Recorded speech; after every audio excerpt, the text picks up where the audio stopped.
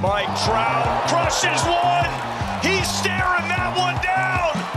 Wow, number 40 for the three-time MVP, Mike Trout. He went from 0-2, 3-2, 452 distance for Trout.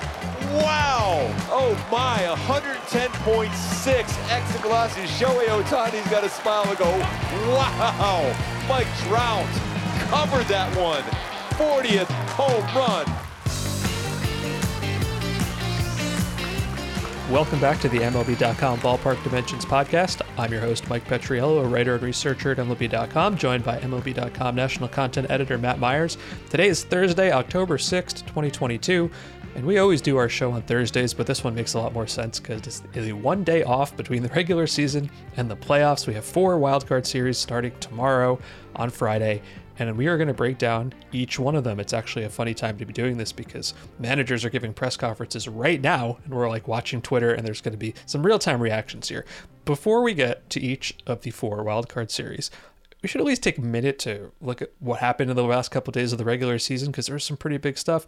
I don't know if you noticed this. Aaron Judge hit a lot of homers. He hit 62 home runs this year. And so one of our listeners, I'm blanking. I'm almost sure his name is Alex, and I might be confusing him with our podcast producer, Alex. So sorry, Alex's. Said, hey, didn't you or Matt actually call this on the nose? And I was like, I got to go back and look. So I did. I went back and I listened to some shows from over the summer. And wouldn't you know, Matt Myers called this directly. Hold on a second. Pause. We're going to roll that audio just for a second here. All right, prediction time. I think he's going to get to 59 heading into that Texas series. And he's not going to homer the first day. And he's going to hit 60 during that doubleheader. And the final game of the season, Wednesday, October 5th in Texas, everyone's going to be talking about, Dane Dunning or John Gray or whomever is starting that day, if they're even going to throw him strikes. And I think that's going to be exciting. Where are you? I think he's going to get to, I think he's going to hit 62. That's my prediction. I don't know how he's going to get there. I think he's going to hit 62 on the nose. All right. I hope he does. Matt, that was 2 months ago. That was awesome. Matt Vasgersian was getting all the props when he predicted that Albert Pujols would hit 700 on a Friday night in LA. So I should be getting the same kinds of plaudits that Matt Vasgersian is getting.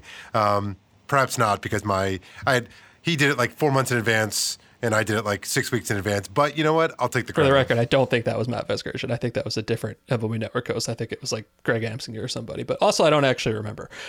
Here's like, I'm so honestly exhausted of talking about Aaron Judge. The only last thing I want to say about it is I'm so happy he got to 62 and didn't get stuck on 60 or 61, because that would have been interminable. Like he got to 62, all-time record for the American League, broke like a historic Yankee record. So many home runs. It's super cool. And yet I keep thinking, so there were 4 teams that won 100 games this year: Dodgers, Houston, Braves, Mets. The Yankees were not one of them. Imagine telling ourselves that in like May. 4 teams are going to win 100, not going to be the Yankees. I guess it kind of depends on your perspective there. Like 99 wins and winning a difficult division is a successful year. Getting a bye is a successful year. Does any Yankee fan feel like it's a successful year? That's a good point about the tough division, because both the Mets and the Braves, who won 101 games, got to play a lot of games against the Nationals and the Marlins, and the Yankees did not have a team like that they got to play a lot in their division. So in some ways, the 99 wins, you could argue, is even more impressive because they didn't get all those games against 2 of the worst teams in baseball. Yeah, obviously we'll get to the teams that have the byes more next week, but I did want to pass along an interesting fact I found about the Dodgers. So 111 wins, insanely good, all right? 334 runs in terms of outscoring their opponents, largest since the 1939 Yankees. But here's the funniest one to me. They were 54-27 at home, and they were 54-27 on the road. That's not meaningful or anything. It's stunning to me. It could be they're exactly as good at home and on the road. And I saw this note from Dodger team historian Mark Langell. On September 25th, the Dodgers set an MLB record for most victories in a 1,000 game span since the expansion era began in 1961. So as of that date, 636 wins over 1,000 games, surpassing 635 wins by the Braves between 1993 and 2000. I went and I looked at this in a slightly different way a couple weeks ago, and it was basically like the last time there had been a streak like this, like a sustained span of excellence in the regular season, was, the Mantle, Yogi, Whitey Ford, 1950s Yankees, and before that, like prehistoric dinosaur baseball. And as I think we've talked about before, Matt, people don't respect it enough because there's one ring in a shortened season. And I don't think that they're going to get the respect that they've earned this year if they don't win this year's ring, even though it's incredibly difficult because there's more rounds and excellent teams. I think that's fair. That's just the reality of the modern baseball postseason structure. But the dominance has been, I think it's been underrated. We've said this on the show a few times. I think the Dodgers' dominance over the last decade has been underrated basically for that reason, because of the expanded postseason. They have only won one World Series. I think most fan bases would be excited to say, oh, we've only won one World Series in the last 10 years. But here we are. A couple more things I want to get to before we get into the playoffs. Oddly, there was like a ton of interesting things happening in yesterday's Angels-A's game, which had no impact whatsoever on anything. So Shohei Ohtani finishes his year, his first one ever to qualify for both the batting average and the ERA titles. We all know he's not going to win MVP. I don't have that argument, but he's had an incredible year. As a hitter, 34 homers, a 145 OPS plus, and actually took 666 plate appearances, which is an incredible amount considering he's also been pitching. As a pitcher, a 2.33 ERA, and 219 strikeouts in 166 innings. And there was this sort of funny subplot as the season went on where he just decided he was going to be an entirely different pitcher. He's a sinker slider guy now. Remember when he came up, his deadly pitch was his split finger, and he was throwing his four-seamer 100 miles an hour. Well, if you look at his sinker plus slider percentage, in April and May, it was like 30%. In September, it's 65%. He just decided, hey, I'm going to be a different guy now, and I'm going to be great at that. And I just sort of assume next year he's going to show up throwing left-handed, and he's going to be good at that too. The other thing that came out of that game, Mike Trout hit a 490-foot home run, 40 homers in 119 games. Wasn't it like 10 minutes ago? There was a story about, he's got a potentially career derailing back injury. He might not be the same. And what did he end up doing? Another Mike Trout year. He almost nailed his career averages in OPS and OPS plus, and nobody paid attention because the Angels once again didn't win anything. I don't know what more Trout could do other than stay healthy, I guess. Next year's Angels are going to be a fascinating team because they probably won't have Shohei Ohtani. We got plenty of time to talk about in the offseason. I know. The last thing I just wanted to highlight, a super cool moment from that game. Longtime catcher for the A's and a couple other teams, Stephen Vogt, said he was going to retire. And his kids got to announce him on the PA system, now batting the catcher, and it was his kid. That's super cool. Matt and I guess, are softies about these things since we have kids, and you can just like sort of imagine that. And then in his last ever plate appearance, he hits a home run. Like, how cool is that? I have two points I want to make about that. First of all, we should play the Vote audio right now, or Vote Kid audio right now, because it was amazing. Our dad, number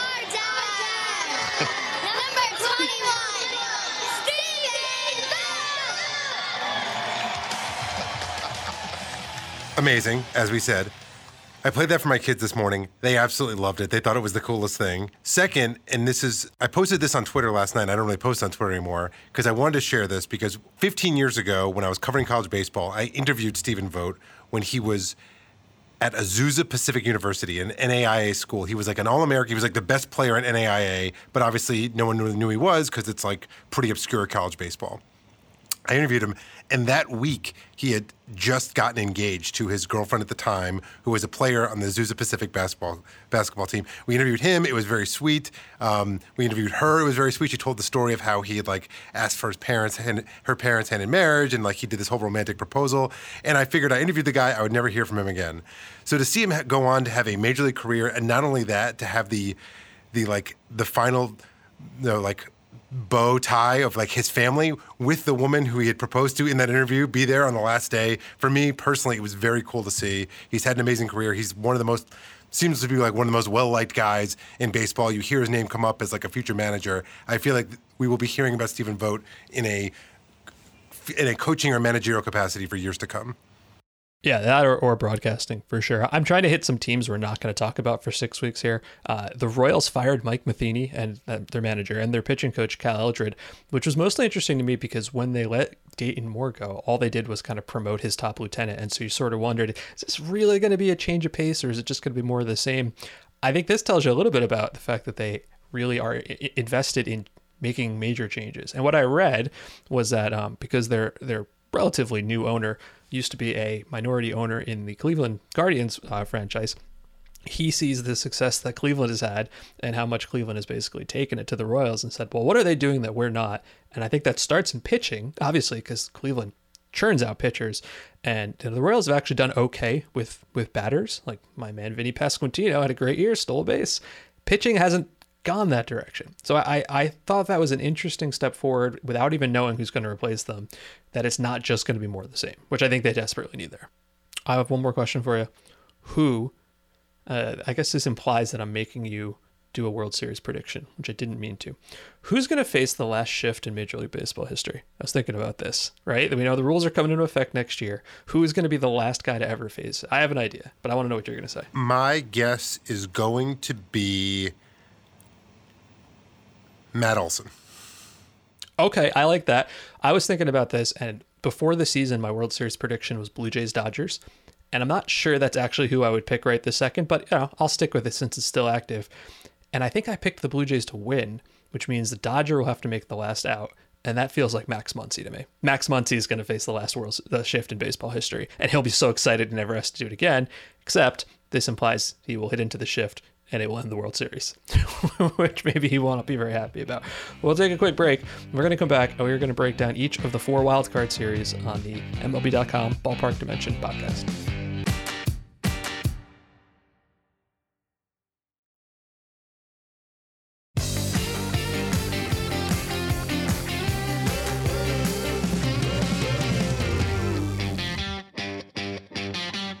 We're back on the MLB.com Ballpark Dimensions podcast. The playoffs start tomorrow. There are 4 wildcard series. They all start tomorrow.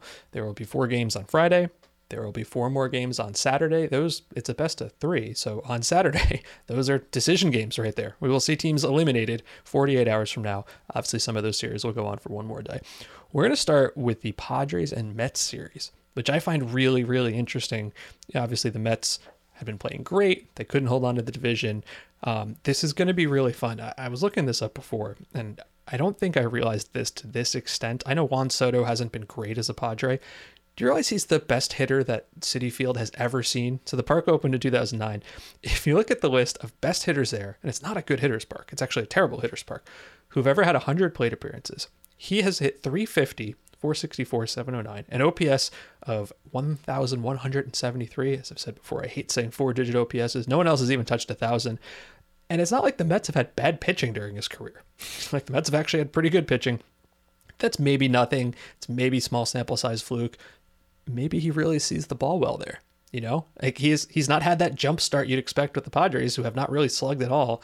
This could be just what he needs there. Or am I just making things up now? Well, the postseason is a bit of a reset. We see this all the time. Players will either have bad finishes to their season and come out guns blazing in the postseason and vice versa. It's a reset. And as you noted, he hasn't had the jump start. But I actually think this is one area where the Padres have an advantage over the Mets, because I always think, I think I say this every postseason. I think of postseason matchups, and I think of who are the players in your lineup that force the other manager to change the way they're going to manage the game. And I think that the Padres have 2 of those players, Juan Soto and Manny Machado, and the Mets don't have anyone quite like that. Probably Pete Alonso's the closest thing, but he's not. Even Juan Soto, like even this bad Juan Soto, every time he comes up around the lineup, the quote-unquote bad Juan Soto, you're like, shoot, how are we going to get this guy out? Like, what are we going to do? And I think that's meaningful in the postseason series, especially for a team like the Mets that doesn't really have, they have Edwin Diaz. Before that, they don't really have a reliable lefty, not to mention the 3-batter rule. And their right-handed setup men, Adam Ottavino was terrible against left-handed hitters. Seth Lugo's pretty good. So it's like that decision point of like, okay, how are we going to deal with Soto when he comes up in the lineup after his first 3rd and 4th plate appearances is going to be a really tough decision point, especially with Manny Machado coming up, 1 or 2 batters right after him, and which relievers are you going to choose and make these decisions for. And I think this is one area where the Padres really have an advantage. Yeah, I really like the idea that bad Juan Soto has like a 135 OPS plus for the Padres. Like that's how high the expectations are for him. The thing that stands out to me about the Padres, I did not realize it was to this extent. They absolutely cannot hit velocity, right? So if you look at all pitches, 95 miles an hour plus, second worst in slugging percentage ahead of only Detroit. And if you look at run value, which applies a run value to every single pitch, they are dead last. And if you look at the Mets, well, Jacob deGrom throws pretty hard. Edwin Diaz throws pretty hard. Max Scherzer throws pretty hard. I guess, Chris Bassett doesn't necessarily. Taijuan Walker doesn't. But I think that is going to be a big problem for the Padres. If they can't hit velocity, they're going to be in trouble. Now, we know the Padres are likely going to start Darvish, Blake Snell, and Joe Musgrove. Blake Snell, by the way, has been awesome in the second half. If you look at the second half's best starters, second highest strikeout rate behind only Carlos Rodon, second highest Fangraphs WAR behind only Zach Gallen.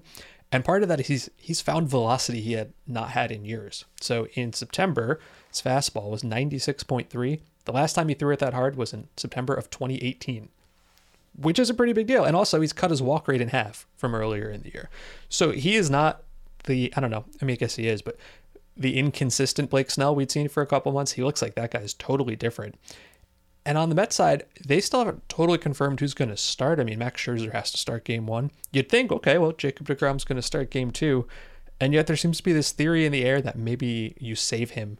I'm not so sure about that. I feel like if you have Jacob deGrom, you start him. This is floating out there, the idea, and it makes sense. This is totally one of those, Stratomatic baseball ideas that makes perfect sense, which is essentially 3-game series, and if you win game 1, you don't need to win game 2, in which case, knowing that you theoretically, if you advance, you want DeGrom and Scherzer to start potentially 3 out of 5 games in the DS. You save them, hoping you win game 2 with Bassett, so that DeGrom is rested to start game 1 against the Dodgers and then also be available if it goes to 5 games. It makes sense. I don't want to say it's tempting fate to do. It just feels like if you have DeGrom, if you're up 1-0, you have DeGrom, you should try and put it away, right? Especially what you just told me. I mean, the fact that you just told me about the Padres struggling with velocity, he's the guy on the Mets staff that actually is the plus velocity guy. Scherzer is, at this point, I think I talked about this on podcast a month ago, his 95-mile-an-hour fastball is 60th percentile in Major League Baseball right now, something like that. So I think, and this could also just be posturing, and also they could lose game 1, in which case we'll never know what they would have done. So I think they'll end up starting DeGrom in game 2 no matter what, but I guess we'll have to wait and see. I think this series, and this going back to Snell for a second, with the 3-game playoff series, 3 games in 3 days, I'm very interested to see how teams set their rosters, and the Mets may have some of the most interesting decisions to make because of injuries. Starling Marte is going to be out. Darren Ruff has been terrible and may also be hurt. So it's okay, who's their right-handed DH? Because against lefties without Marte, their lineup looks a lot less imposing. And they brought up Francisco Alvarez, who was terrible in the Braves series, but then hit a couple of absolute rockets against the Nationals to make people realize, okay, this is why he's one of the best prospects in baseball. I think he'll be the DH, but you could also, if you really want to get aggressive, you could actually not carry James McCann and have Francisco Alvarez be your catcher and Ruff or Vientos. No. I'm just saying. Fine, you could even carry James McCann and still have Alvarez start at catcher, frankly. Did he even get into any games? He did catch. He caught yesterday, and he caught in Monday, one of the games on earlier this week.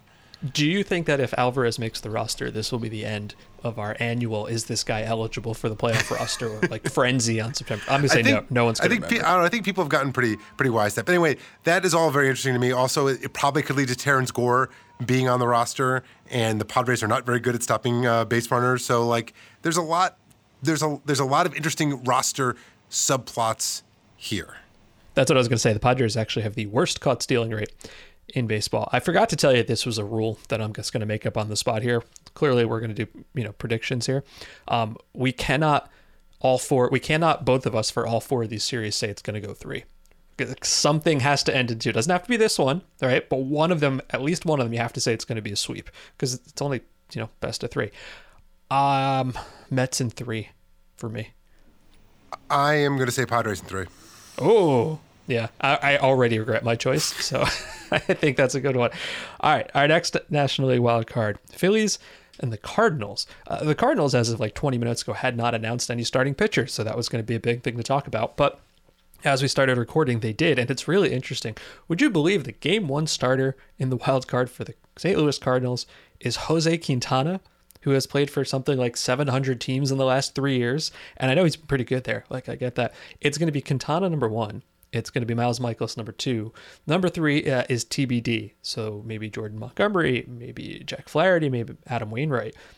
Adam Wainwright has not pitched well, like at all. Apparently he's gone through this dead arm, which maybe he could bounce back from, but in 6 September starts, a 7.22 ERA, 44 hits in 28 innings. He will be on the roster, I'm sure. But I think they're going to end up using all 5 of these guys. Like Flaherty is probably not super stretched out. He could be an ace reliever. I mean, their bullpen's actually really good, like quietly good. And now you're going to throw Flaherty and Wainwright potentially into that bullpen. That's a lot of fun. The fact that if more than anything, this tells me they're concerned about Wainwright. I mean, this is Adam Wainwright, like a franchise icon, and he has been good for most of the year. The fact that they're not pitching him, starting him in games 1 or 2 is like pretty telling to me. That Jose Quintana and Miles Michaelis, that's like, wow. I mean, the best I can think of is that, the 2 most imposing Phillies hitters are Schwarber and Harper, although Harper has not been good since coming off the IL, 2 left-handed hitters. So the thought is that maybe 2 times through the lineup, Quintana can at least neutralize those guys before you go to bullpen. I mean, there's no chance Quintana's pitching more than 5 innings, right? 4 maybe? No, this has a piggyback situation like written all over it. If you want old school pitching, but this is not where you're going to find it. You probably will for the Phillies because they're going to have likely Nola and Wheeler. The other thing with the Cardinals is their outfield is kind of a mess right now. For the last couple of years, it was like O'Neill in left and Bader in center and Carlson in right. Well, Bader got traded. O'Neill is out with a hamstring injury. He's probably not going to be on the roster. And Dylan Carlson cannot hit right-handed pitchers. Like he's got huge splits. 845 OPS against lefties, 633 against righties. And the Phillies are likely to start Wheeler and Nola, who are both right-handed pitchers. So could their outfield in this series be Corey Dickerson in left, Lars Nootbaar in center, and names I definitely didn't make up, Alec Burleson or Ben DeLuzio in right? That feels like a lot to say they wouldn't have Carlson in the lineup at all if those are their choices. But this is not like the good, young, dynamic Cardinals outfield we're used to. I have no idea what direction they're going to go with this. On paper, it does not look great. And the other thing I'm really interested to see is how they use Pujols. Because, obviously down the stretch, he was red hot. At first, it was just against lefties, and then he was starting to hit righties too, but then it was like also meaningless games against, like the Pirates.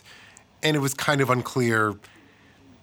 Not that they were giving him cookies, but it just felt like it didn't really matter, and it was unclear exactly how much the Pirates pitchers were actually trying to challenge him. Now we're talking about postseason.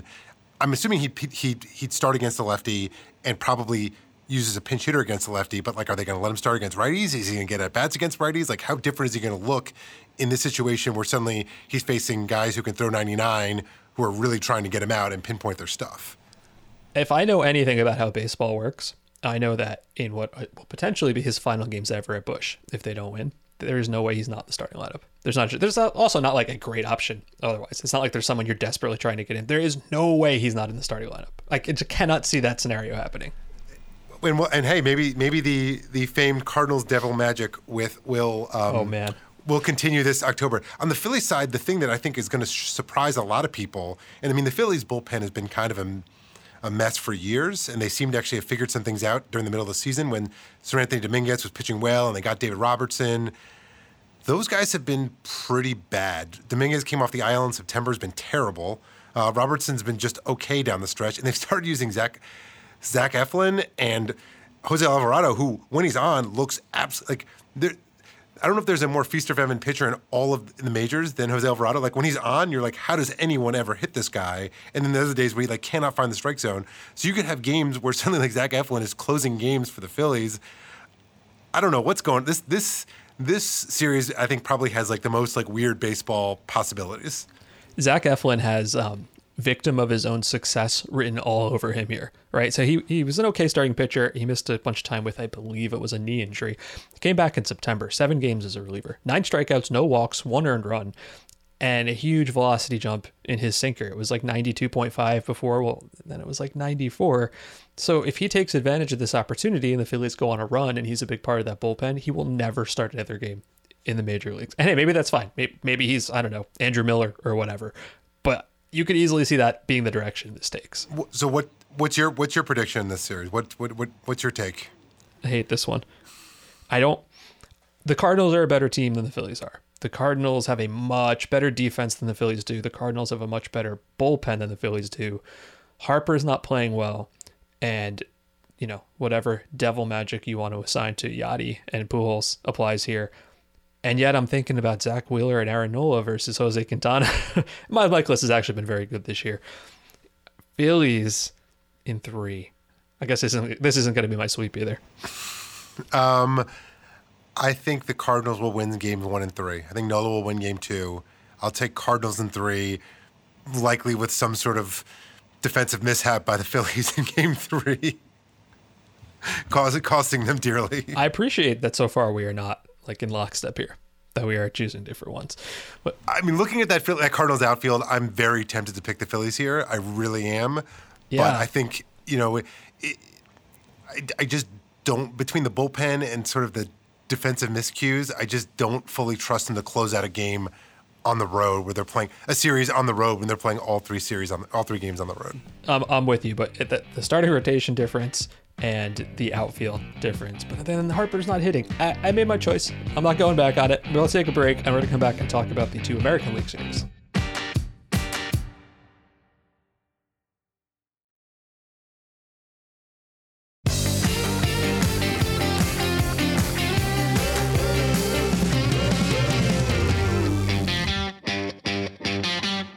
We're back on the MLB.com Ballpark Dimensions podcast. Matt and I are going through each of the playoff series. We've made our decisions about who's going to win the National League. And we're going to go to the American League, where I think the series I'm maybe most interested in watching, the Mariners and the Blue Jays. Like, that's a really fascinating and fun collection of players on those teams. Like, the Mariners are finally back in the playoffs, but it's not a home game. And, I feel like the Blue Jays deserve maybe not extra credit, but some recognition. It's their first home game there since 2016 in the playoffs. And if you remember how much time they spent on the road over the previous 2 seasons, Florida and Buffalo, I feel like the fans are going to blow the roof off that place, assuming the roof is closed, which I assume it will be because it's October. They are very different teams, I think, in the sense that it's kind of strength for strength almost. Like, the Blue Jays have a huge advantage in lineup. I don't really trust the Mariners lineup that much, and I'm going to kind of get into some Cardinals-esque outfield issues they have. They both have very good starting pitching. There's not huge separation there, but the Mariners, I think, have a pretty clear bullpen advantage. It's like that you can set the stage right there. Like, these teams are good at different things aside from the rotation. I kind of want to start with the Mariners real quick because their outfield is sort of a disaster right now. Jesse Winker, who's had a terrible season, might not have made the roster anyway, is out with a back issue. Sam Haggerty, who's been like a really useful, speedy, defensively versatile player, injured himself on Monday. He's out for the postseason. Julio Rodriguez is available, but he just missed a bunch of time with a back issue. And when your healthiest outfielder is Mitch Haniger, who has a long history of health issues, that's not where you want to be. So they might have to start Jared Kelenic, who has famously flopped in every opportunity, except when he got called up on September 22nd, it sort of looked like he'd figured something out, right? His first 7 games, 3 homers. Great OPS. Well, in his last 7 games, he has 1 hit. That is a .044 batting average. You might be playing left field for the Mariners a little bit in this series, Matt. That's the weird thing about Winker's season. It was a huge disappointment, but he still got on base at a decent enough clip that he actually had an above average weighted runs created plus, which is kind of hard to believe. With brutal defense, though. Like, yeah. Awful. But at least it was a bit of a known quantity. Like, it was a huge disappointment, but it was like, okay, at least there was a floor there. And with Kelenic, the floor might be lower. Although there's weird, like, Jared Kelenic redemption narrative arc right here could very well be in play. He might be the best. I mean, it seems like he's the best option they have. So, especially against a right-hand pitcher, so he's probably going to start. I just figured out what I want to happen. Like, all year we've been kind of making jokes like, oh, in the NLCS we'll get to see like Kenley Jansen versus Freddie Freeman on other sides. Mariners and Mets World Series, Game 7, Kelenic up against Edwin Diaz. We'll finally figure out who won the trade. That would be amazing. So yeah, I think that the Mariners, that lineup right now on paper looks a little, especially after it looks a little shady. And one thing about the Blue Jays that I think has kind of gone because Vlad's had a bit of a down year. I think what's gone unnoticed is how good their offense has been. Yes. They're second to the Dodgers, only the Dodgers in all of baseball in weighted runs created plus. They've got like really good hitters up and down the lineup, even with Vlad having this like quote unquote down year. So it's been easy to kind of overlook how good that offense is. But it's a really good, like a lot of some mix of power, some like it's good. And they're going to need it because the Blue Jays, I think, have not only a starting pitching advantage, but also, actually, no, I take it back. The Mariners have a starting pitching advantage and a bullpen advantage. Yes. Well, they definitely have a bullpen advantage. And it's almost like Cleveland in the sense where it's sort of anonymous. Like last year they had a good bullpen and it was Paul Sewell and a bunch of guys. And this year they have a good bullpen, but now it's Paul Sewell and a bunch of different guys. You know, like Matt Brash has been great. Andres Munoz has been fantastic. Like Eric Swanson, who was he part of the James Paxton trade? I think that's right. He's been very good. The thing about the Blue Jays, I don't tend to believe that players have different skills in the postseason as compared to the regular season. But I've also seen George Springer hit enough October home runs to know that that's not something I take lightly in his part. You know what I mean? Like, as you said, Vlad has had a down year by his standards. Like, it's still been a very good year. Bo Bichette's been on fire lately. The questions that they have are health to some extent. Lourdes Gurriel has missed time with a hamstring. He may or may not be available. Santiago Espinal has missed time with an oblique. He may or may not be available. Whit Merrifield's actually been really good, but it's hard for me to look at his last, 150 plate appearances as opposed to his previous 1,000 plate appearances. So that's going to be a question. I do think of the 4 series, this one has the likelihood, maybe St. Louis. I'm going to stick with this one. Of the 4 series, this one's got the biggest home field advantage because I think the dome closed, the Blue Jays fans will sell that place out. I get that St. Louis will be loud, New York will be loud, Cleveland will be loud. I think this is the toughest environment for a road team to come to. I think that might be right. So, maybe for game 1, just because of the circumstances you described. The reason why I think ultimately I'm going to pick the Mariners in this series is because I just don't fully trust Jordan Romano, the Blue Jays closer, and I can't put my finger on it. It could just be that I've just happened to watch a few games where he's pitched poorly, but I was kind of trying to dig into it. Like, what is it? He does have one of the worst hard hit rates in baseball, and there's just something, even though his other secondary numbers are good, it just feels like he always seems to struggle when I watch him, and I just don't have a ton of faith in him, and that might not be fair because overall he's been very good this season and is considered a dominant closer, but that's just kind of in trying to make a pick in a 3-game series, sometimes you have to kind of go with some of these intangible gut feelings, and for that reason, I will take the Mariners in 3 in this series. I'm going to go Blue Jays in 3. Partially because of the home field, but partially because I think the offensive advantage they have over Seattle might be larger than the bullpen advantage that Seattle has over Toronto. Now, the other thing with Toronto's bullpen is they don't have a lot of lefties, like Tim Meza, right? But then otherwise, are you throwing Yimi Garcia against lefties? But then also Seattle's lineup is so weak for the most part. Like Ty France has been very good, and Julio Rodriguez could probably single-handedly take over a series by himself if he's healthy. Blue Jays in 3. I think that means we both have to pick a sweep for the next one, don't we? Okay. I was planning that all along, Mike. I don't know about you, so. All right, the last one, Tampa Bay at Cleveland, the battle of no offense whatsoever. Neither of these teams have a very good offense. This is going to be almost like a I think I've said this before, like on the Cleveland side, a religious and political warfare here. Do you desperately want the contact hitting small ball team to win in the playoffs, or do you actually think that won't work very well in the playoffs? I think this is maybe a good matchup for them because Tampa Bay doesn't also have that much of an offense right now, especially because they've got a lot of injuries themselves. Like Brandon Lau is not coming back. Kiermaier's been out, and Zunino's been out. On the pitching side, Shane Baz and Colin Poche are both out.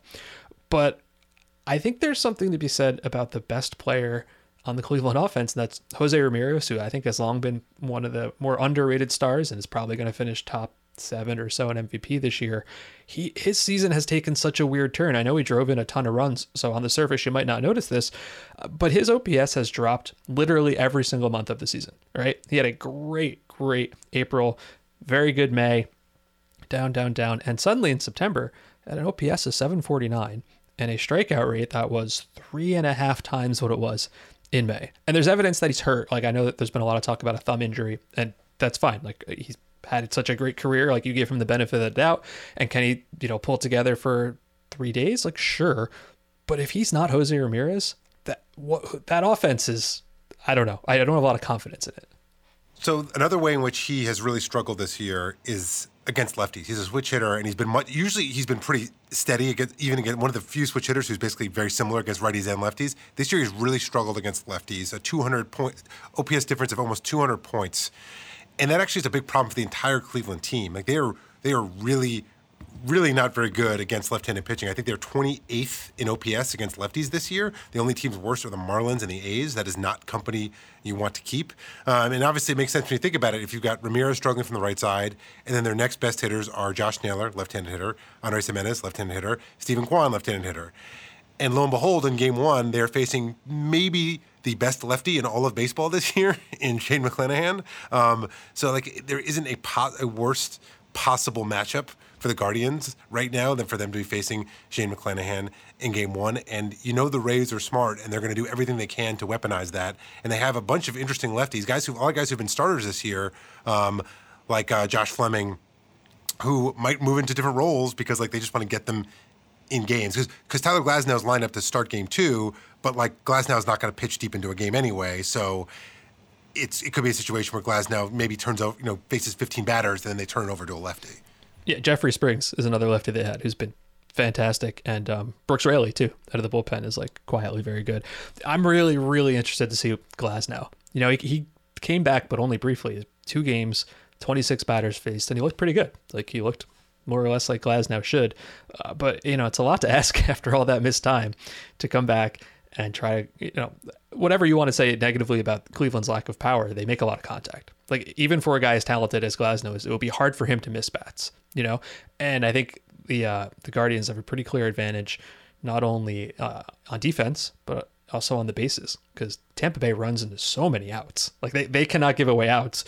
Meanwhile, Cleveland runs all around the bases. So I think this is a really interesting matchup. It's the best possible opponent, I think, that Cleveland should have had, which I guess makes sense because they got the 6th seed. So there you go. That's the way it's supposed to work.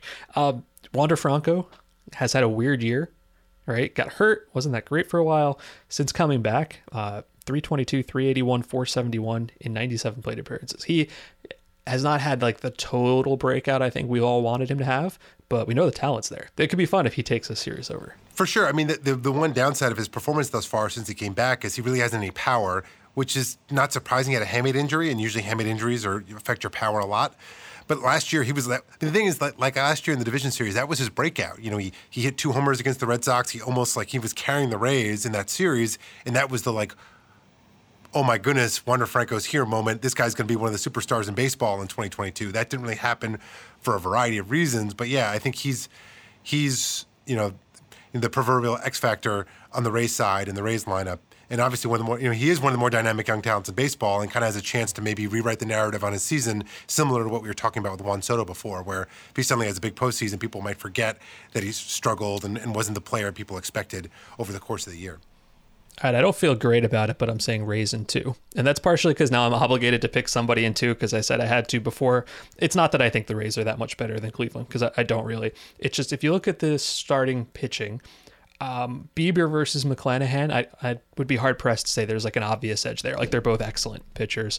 And I think, as you mentioned, McClanahan really matches up very well against the Cleveland offense. And then in game 2, Tristan McKenzie's been great. But do I like, 4 innings of Glasnow followed by lefties? Yeah, against this Cleveland team, I do.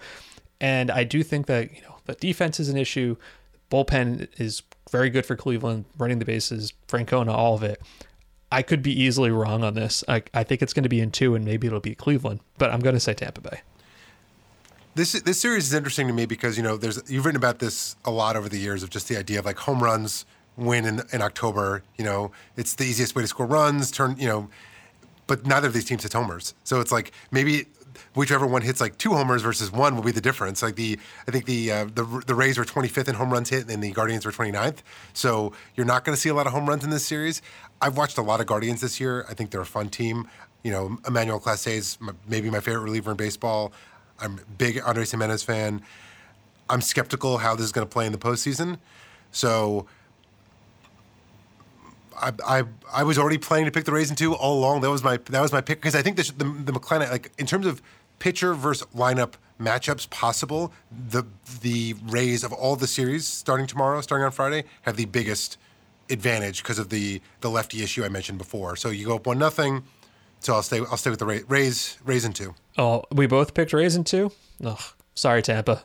Well, I think it's It's the only one I think we had in common. I think we were on the opposite ends of all the other ones. But I'm gonna stick with Rays in 2. In some ways, I'm fascinated to watch this series for all those reasons mentioned. And the Rays always use their roster in interesting ways, which is often unpopular and isn't always necessarily the most. I don't want to say aesthetically, because it's not about aesthetic. It's like it's different, and I always find it interesting. And I'm very curious to see how they try and deploy their lefties against this lineup, and how they set their lineup.